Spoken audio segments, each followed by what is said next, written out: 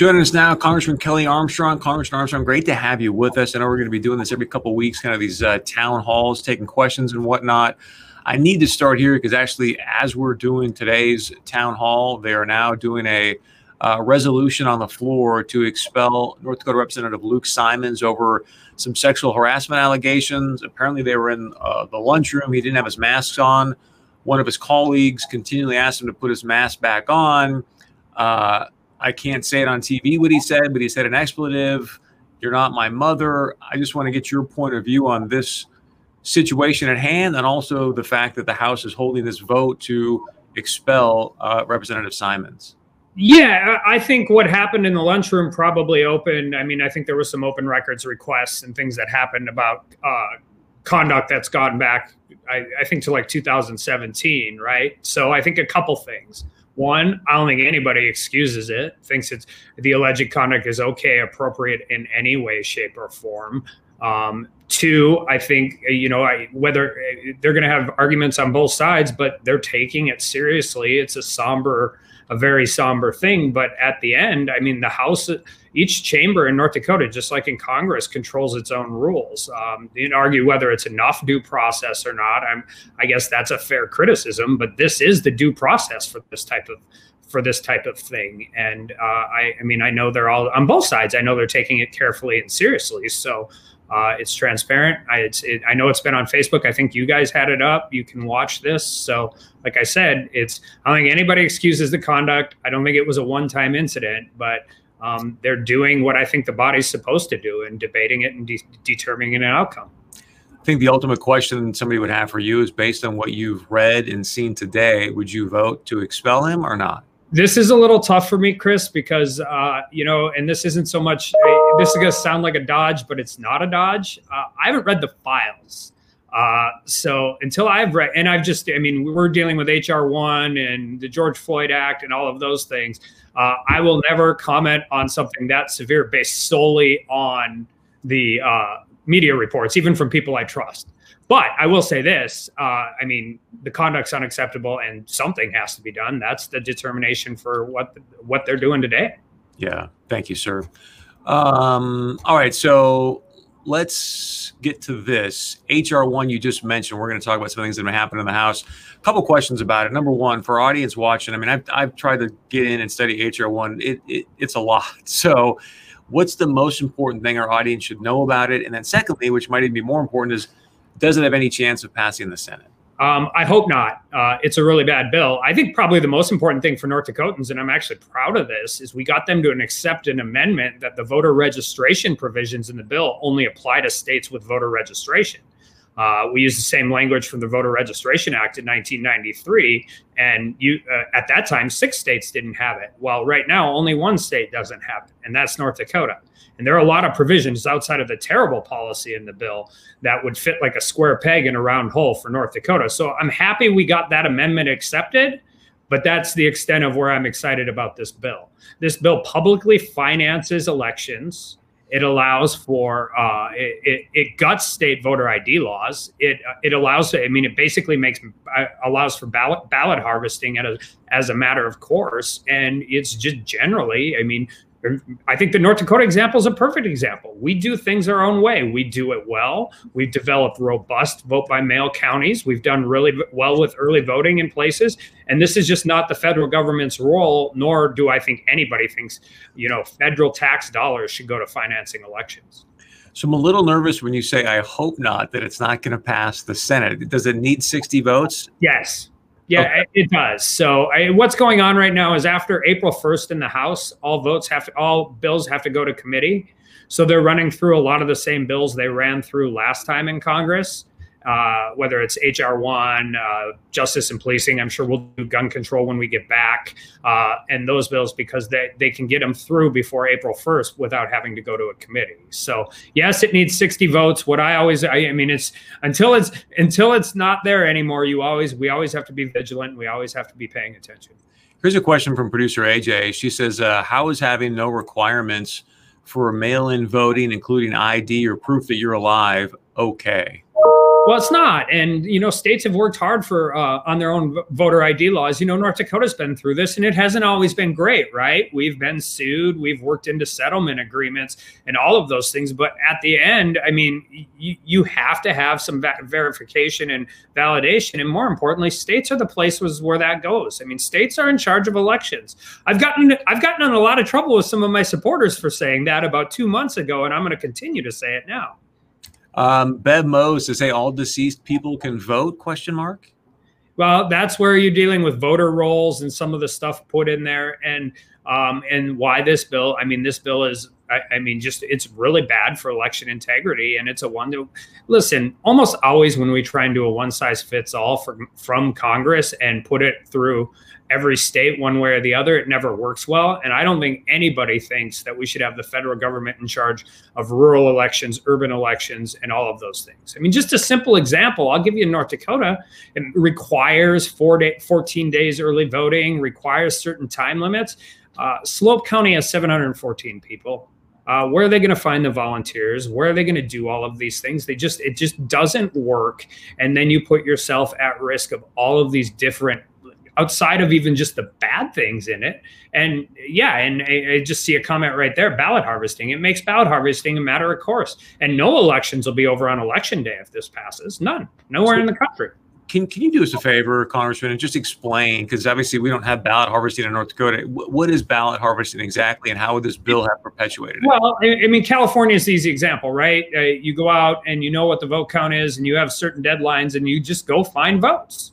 And you get people to fill it out. You continue to harvest ballots, and and it's not that the person isn't one person, one vote, but they go out and actively engage, get them. And it's not like somebody helping their elderly mother fill one out or something like that. There's an organized, what I call the political industrial complex that's decided to do this. And in certain places, it carries on after Election Day, and that's just unacceptable.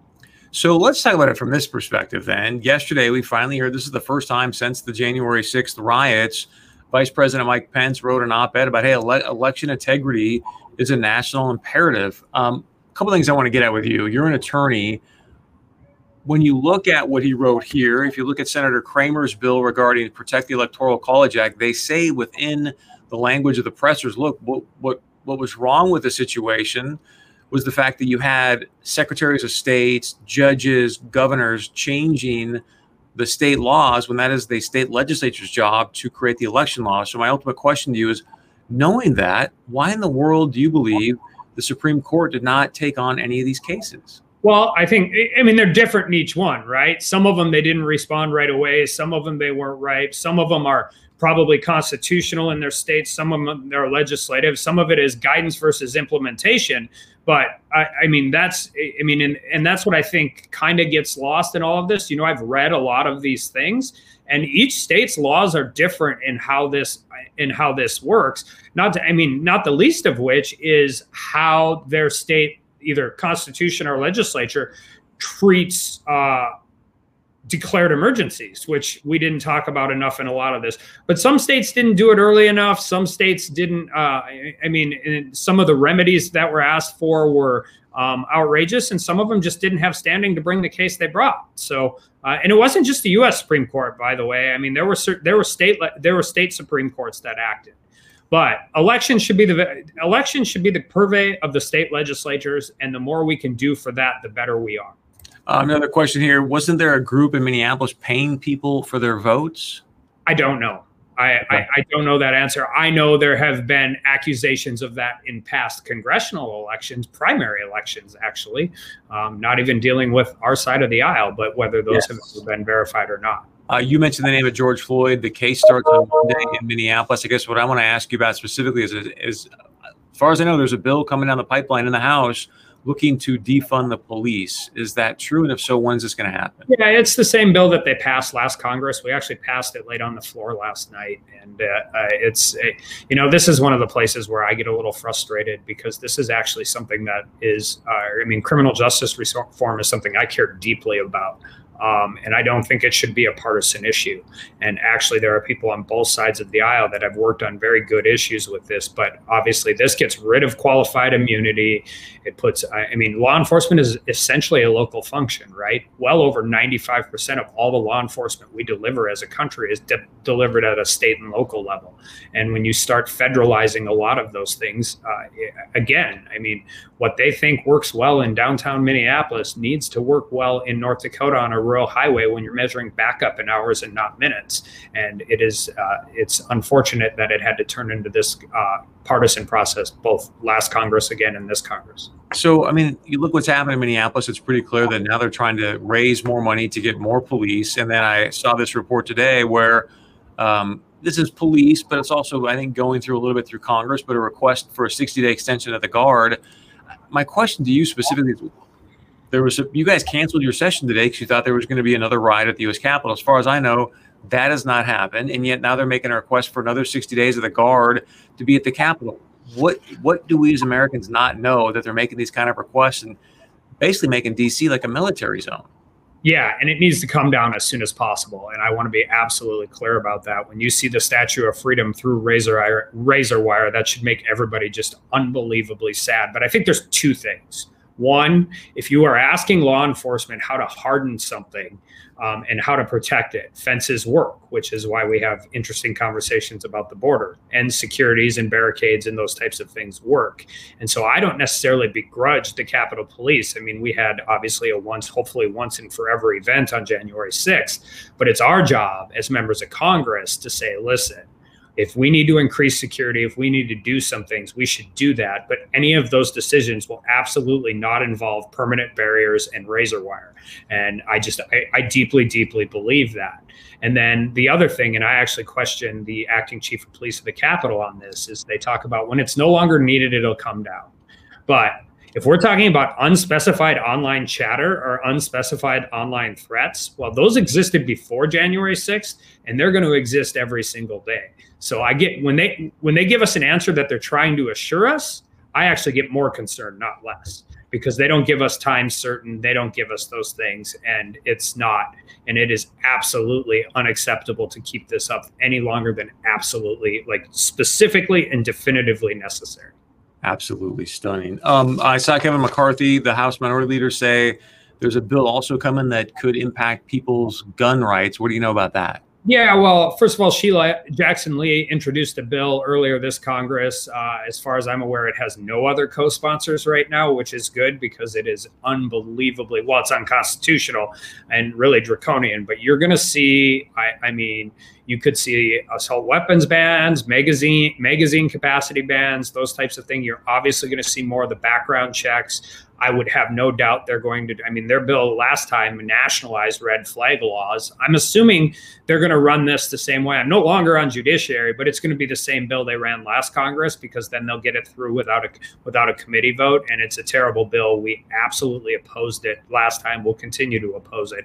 Outside of all the other really bad provisions in there, it is clear that they have no idea about gun ownership in rural America. All right, we need to talk about the surge of the southern border, sir. I'm sure you've seen the story of what happened in Brownsville, Texas. People coming across the border, 108 immigrants that tested positive for COVID. And what Brownsville, Texas is saying is, hey, look, we've got no authority to tell these people where they can and cannot go within the United States. So now these people that test COVID positive are jumping on buses and going to North Carolina, New Jersey, wherever it may be. How in the world is this allowed to happen? And also within this article, people in Brownsville say, look, I've got no authority to ask these people to show me if they've tested positive or not for COVID. Yeah, outside of all of the other problems with immigration, this is a serious, serious issue, particularly when we have, members of the administration talking about whether they're going to test people before they get on domestic air travel.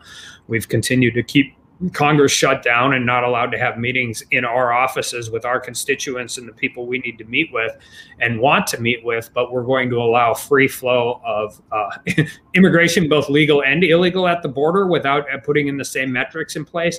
Outside of all the other bad problems with immigration and how it appears that the Biden administration is going to approach it, this is a public health issue, and I don't understand why they wouldn't at least treat it as seriously for immigrants as they do for their own citizens. I mean, how do you explain that? I don't know. I mean, it's the same thing. Like we just continued to stop building fence and border wall because they don't work. At the same time, we erected a wall and a fence and razor wire around the whole Capitol building. I mean, it's unbelievably frustrating to have these conversations. And you know why they did it, Chris? Because walls work, fences work. I come in and out of work here every single day. It is significantly more protected in the Capitol than it would be without the fence. And I don't know how you can say that with a straight face and then say they don't work on the southern border. So I'm going to give you one more stat here and then ask you some questions about this. Also, it's being reported by Axios that in the fiscal year 2021, we're looking at 117,000 unaccompanied immigrant children crossing our border. You were on the Judiciary Committee it's focused on immigration in the last session. If you can share with people, because I'm assuming you know this, that the impact that and kind of what goes on south of the border, where you have families really in Central America, I mean, essentially selling their kids to these coyotes, what coyotes are doing to these unaccompanied kids. I mean, it is a very sad and dangerous situation. Yeah, my colleague Chip Roy, who is down there, is one of the best guys to look at. If you care a lot about this issue, follow his stuff. But I think that's one thing that people don't recognize. The cartels will make money however they make money. If it's moving people, they'll do it. If it's moving drugs, they'll do it. And they're not giving COVID tests, and they're not ensuring kids are being taken care of, and they're not doing any of these things. And then they get here and we have to deal with them. And now, granted, because we have a different president in place now, we talk about it differently, but a lot of what is going down on there, I mean, is the same thing. Our Border Patrol agents, I mean, these are real rural, huge stretches of place, and they're not set up to take care of kids and with whatever health problems they have, as simple as dehydration to, I mean, sexual assault. I mean, these things happen. This is not a safe place to be and not a safe place to do it. And by projecting that we are doing these things, we are inviting people either implicitly or explicitly to ramp up trying to get into this country. And it's not healthy. It's not good for our immigration policy. It's not good for our country, but it's not good for a lot of them either. So why is the Biden administration allowing it to happen? I mean, like you just said, no matter what's going on the border, you're impacting young kids' lives forever. Why are they allowing this to go on and make it sound like, hey, we're open for business here in the U.S.? I don't know, but that is essentially what they're saying, and that is the message. If they don't mean it, they should stop it, because that's the message that's being portrayed. And I mean, our immigration system needs absolute overhaul. We need to solve some of these problems. I mean, at a very local level, we have H-2A and farm ag labor visa issues that are important in North Dakota, but we also have to figure out a way how we disincentivize and make sure that they're coming through the legal process and not bringing these large groups of illegal immigrants. I mean, I know we don't undocumented alien, if that sounds better, but they're crossing the border. And if they've done it before, it's a felony. I used to do this for a living, but also more importantly, we're just creating health hazards for even the people that are coming here. Well, that's what I understand why the Republicans don't do a better job of saying, look, I know that most Republicans want to put America first, and yet, folks, we are impacting young kids' lives forever if they even make it across the border with these coyotes. It seems like a humanitarian issue to me, and yet that conversation I don't feel is being communicated very effectively. You want to comment on that? Yeah, well, I think there's a couple things, right? I mean, we used to get this criticism a lot 2 years ago, and I would always just say, well, we do it every single chance we get in the committees. Some of it is how the national media covers it. Some of it is how things get spin.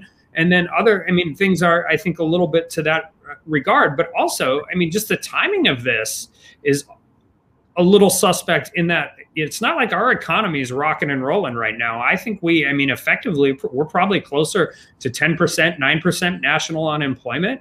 I mean, this is the wrong policy at any point in time, but it really is the wrong policy now. Yeah. All right, let's move on to energy, because you are on the Energy and Commerce Committee. I want to kind of start big picture, and then we'll work our way down. But this is a couple of comments that stunned me recently, and I want to get your take specifically on what could this mean for the Bakken. Chevron says, hey, we're not going to be an oil first company in 2040. The BP CEO thinks that oil demand peaked in 2019 and plans to slash its oil and gas production by 40% by 2030. I read this and go, Are they just going to leave it in the ground? What say you about how this could impact the Bakken? Well, I don't think I mean, it sounds really weird, but it might actually help the Bakken because those companies aren't the ones doing business here. I mean, we talk about big oil and it's something that people like to beat up on, but we don't have big oil in North Dakota. In fact, we have a lot of small companies that come up here and do really good work, whether it's Whiting, Oasis, Continental, even EOG, and those types of things. But I take a little offense a little times with what I refer to as the big five. You know, they talked, there was an article in Wall Street Journal the other day talking about they would possibly support a carbon tax. Well, anywhere from over 80% of their oil is produced offshore and not in the United States. So if they're serious about talking about a carbon tax, I hope they're talking about worldwide production and not just their US production. Because what I don't want to happen with our industry, the same thing that I think happens with a lot of other industries, is we export our guilt. We can tell our shareholders we're doing well because we supported a carbon tax in the United States, but 80% of our oil is produced somewhere other than the United States.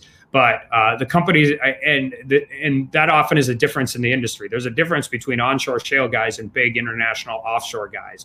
And those big international offshore guys have plenty of support from a lot of people. I'm going to protect the North Dakota shale guys as much as I can. Speaking about North Dakota, I also want to ask you this. We had the Vice President of Ag Affairs for the NDSU Extension, Dr. Greg Lardy, on last night. I asked him, hey, we all know farmers use a lot of fossil fuels to produce their food.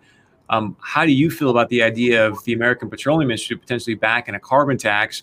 Here's what he had to say. Sir. Well, I think there's actually going to create some opportunities, some real opportunities for ag producers, Chris, because agriculture is one of the few industries, even though we use fossil fuels for a lot of our field work and so on, we're really capturing a lot of carbon when you look at what our growing plants and our grazing management systems are able to do on native rangelands.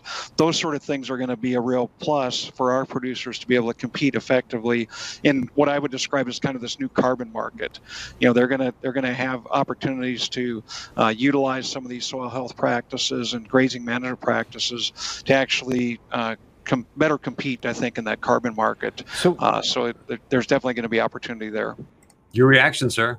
Two things. One, the president and the administration had an entire climate day a couple of weeks ago now. They didn't mention biofuels once. Not once. It's not, and I think we need to recognize that there are a lot of people on the other side of the aisle, not most of them, but too many of them. It's not that they don't like ethanol and they don't like biodiesel. They don't like corn farmers. And two, far be it for me to argue, but if anybody thinks a carbon tax isn't getting passed on to the consumer, then they're not paying attention to how this works.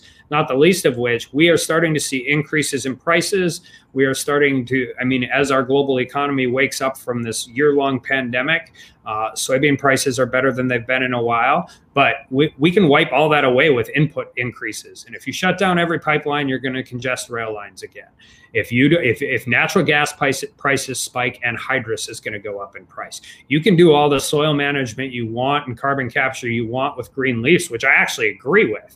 But if you're going to increase the cost of every carbon-based input onto a small family farm or an ag producer, we're going to see a problem with that. And then, not the least of which is when we have these carbon conversations and these environmental conversations, we're going to be right back into the failed policies of Waters of the United States, increased regulation, causing people more and more problems on their own property.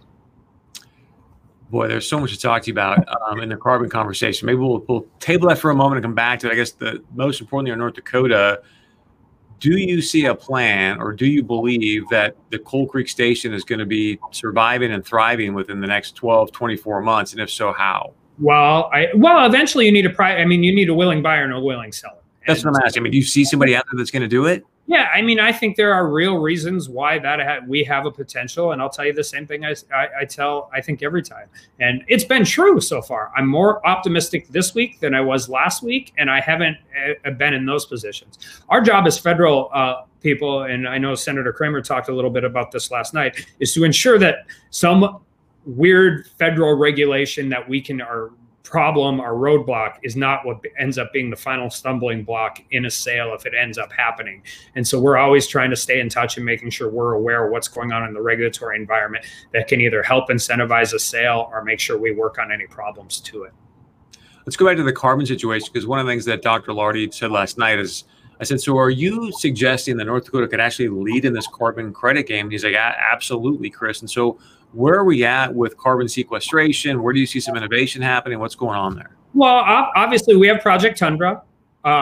The ethanol plant in Richardson is doing a carbon capture project. We have really great, we have EERC. We've got great companies working towards these things all across the state.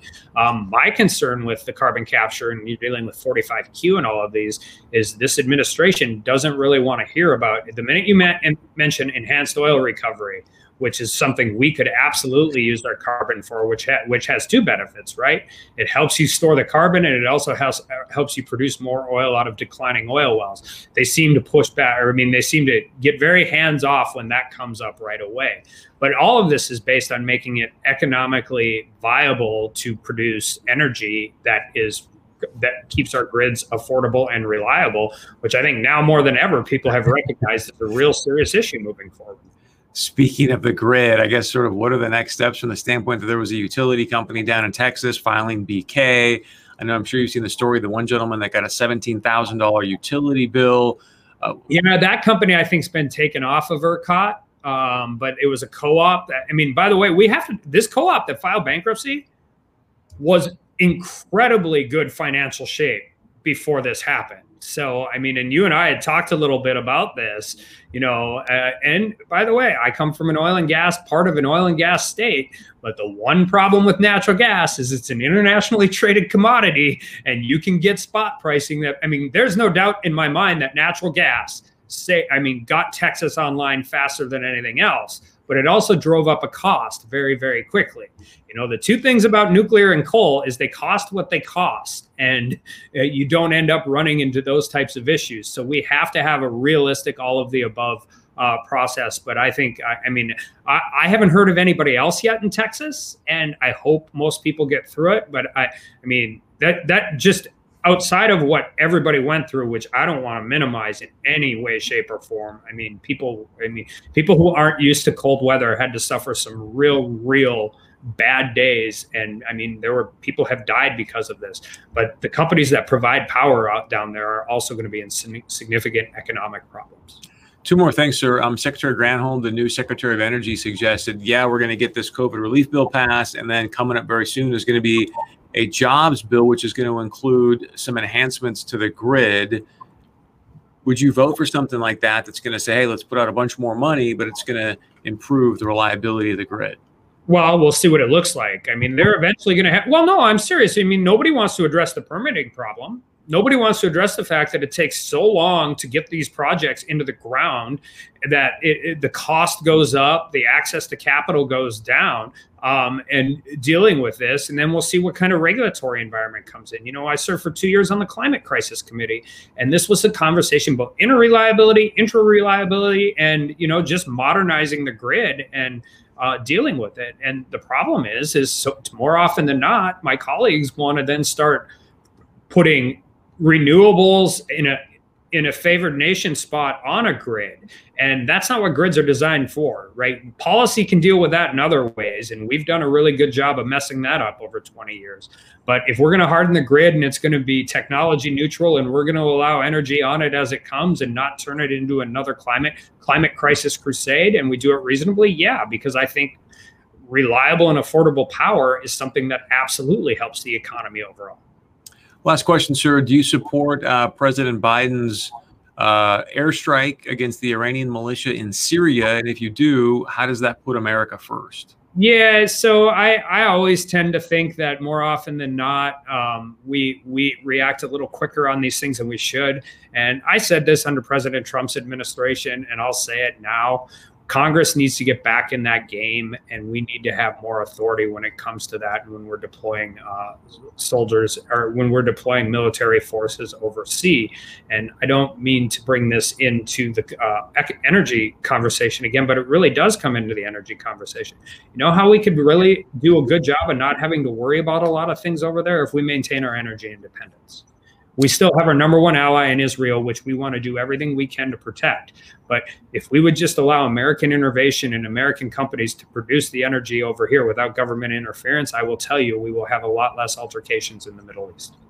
Congressman, I'll give you the last word. Anything else you want to add, or if you want to tell us, hey, Chris, here's what I think we should be looking that's coming down the pipeline, or what else would you like to share, sir? Yeah, I think we want to watch on the good side. I would just say there's real bipartisan support to get some rural broadband and even urban broadband. We've learned over the last year how important that is. I think telehealth permanency is something we're going to see, hopefully see a broad bipartisan coalition on. And then on the other side, you're going to see, we're going to see it. It's going to be immigration and guns and those types of issues. And those are all going to run for the next couple of weeks. And it's unfortunate because those are serious issues that need bipartisan solutions. And I don't think we'll see it over here for the next couple of weeks. Well, thank you for the time. We'll have you back in a couple of weeks and do this again and continue to talk about these hot topics. So thank you. We get around the world pretty quick, don't we? We do, man. It's like bam, bam, bam, bam, bam, which I love. That's why I love doing these. So we appreciate the time and the insight. Thanks, Chris.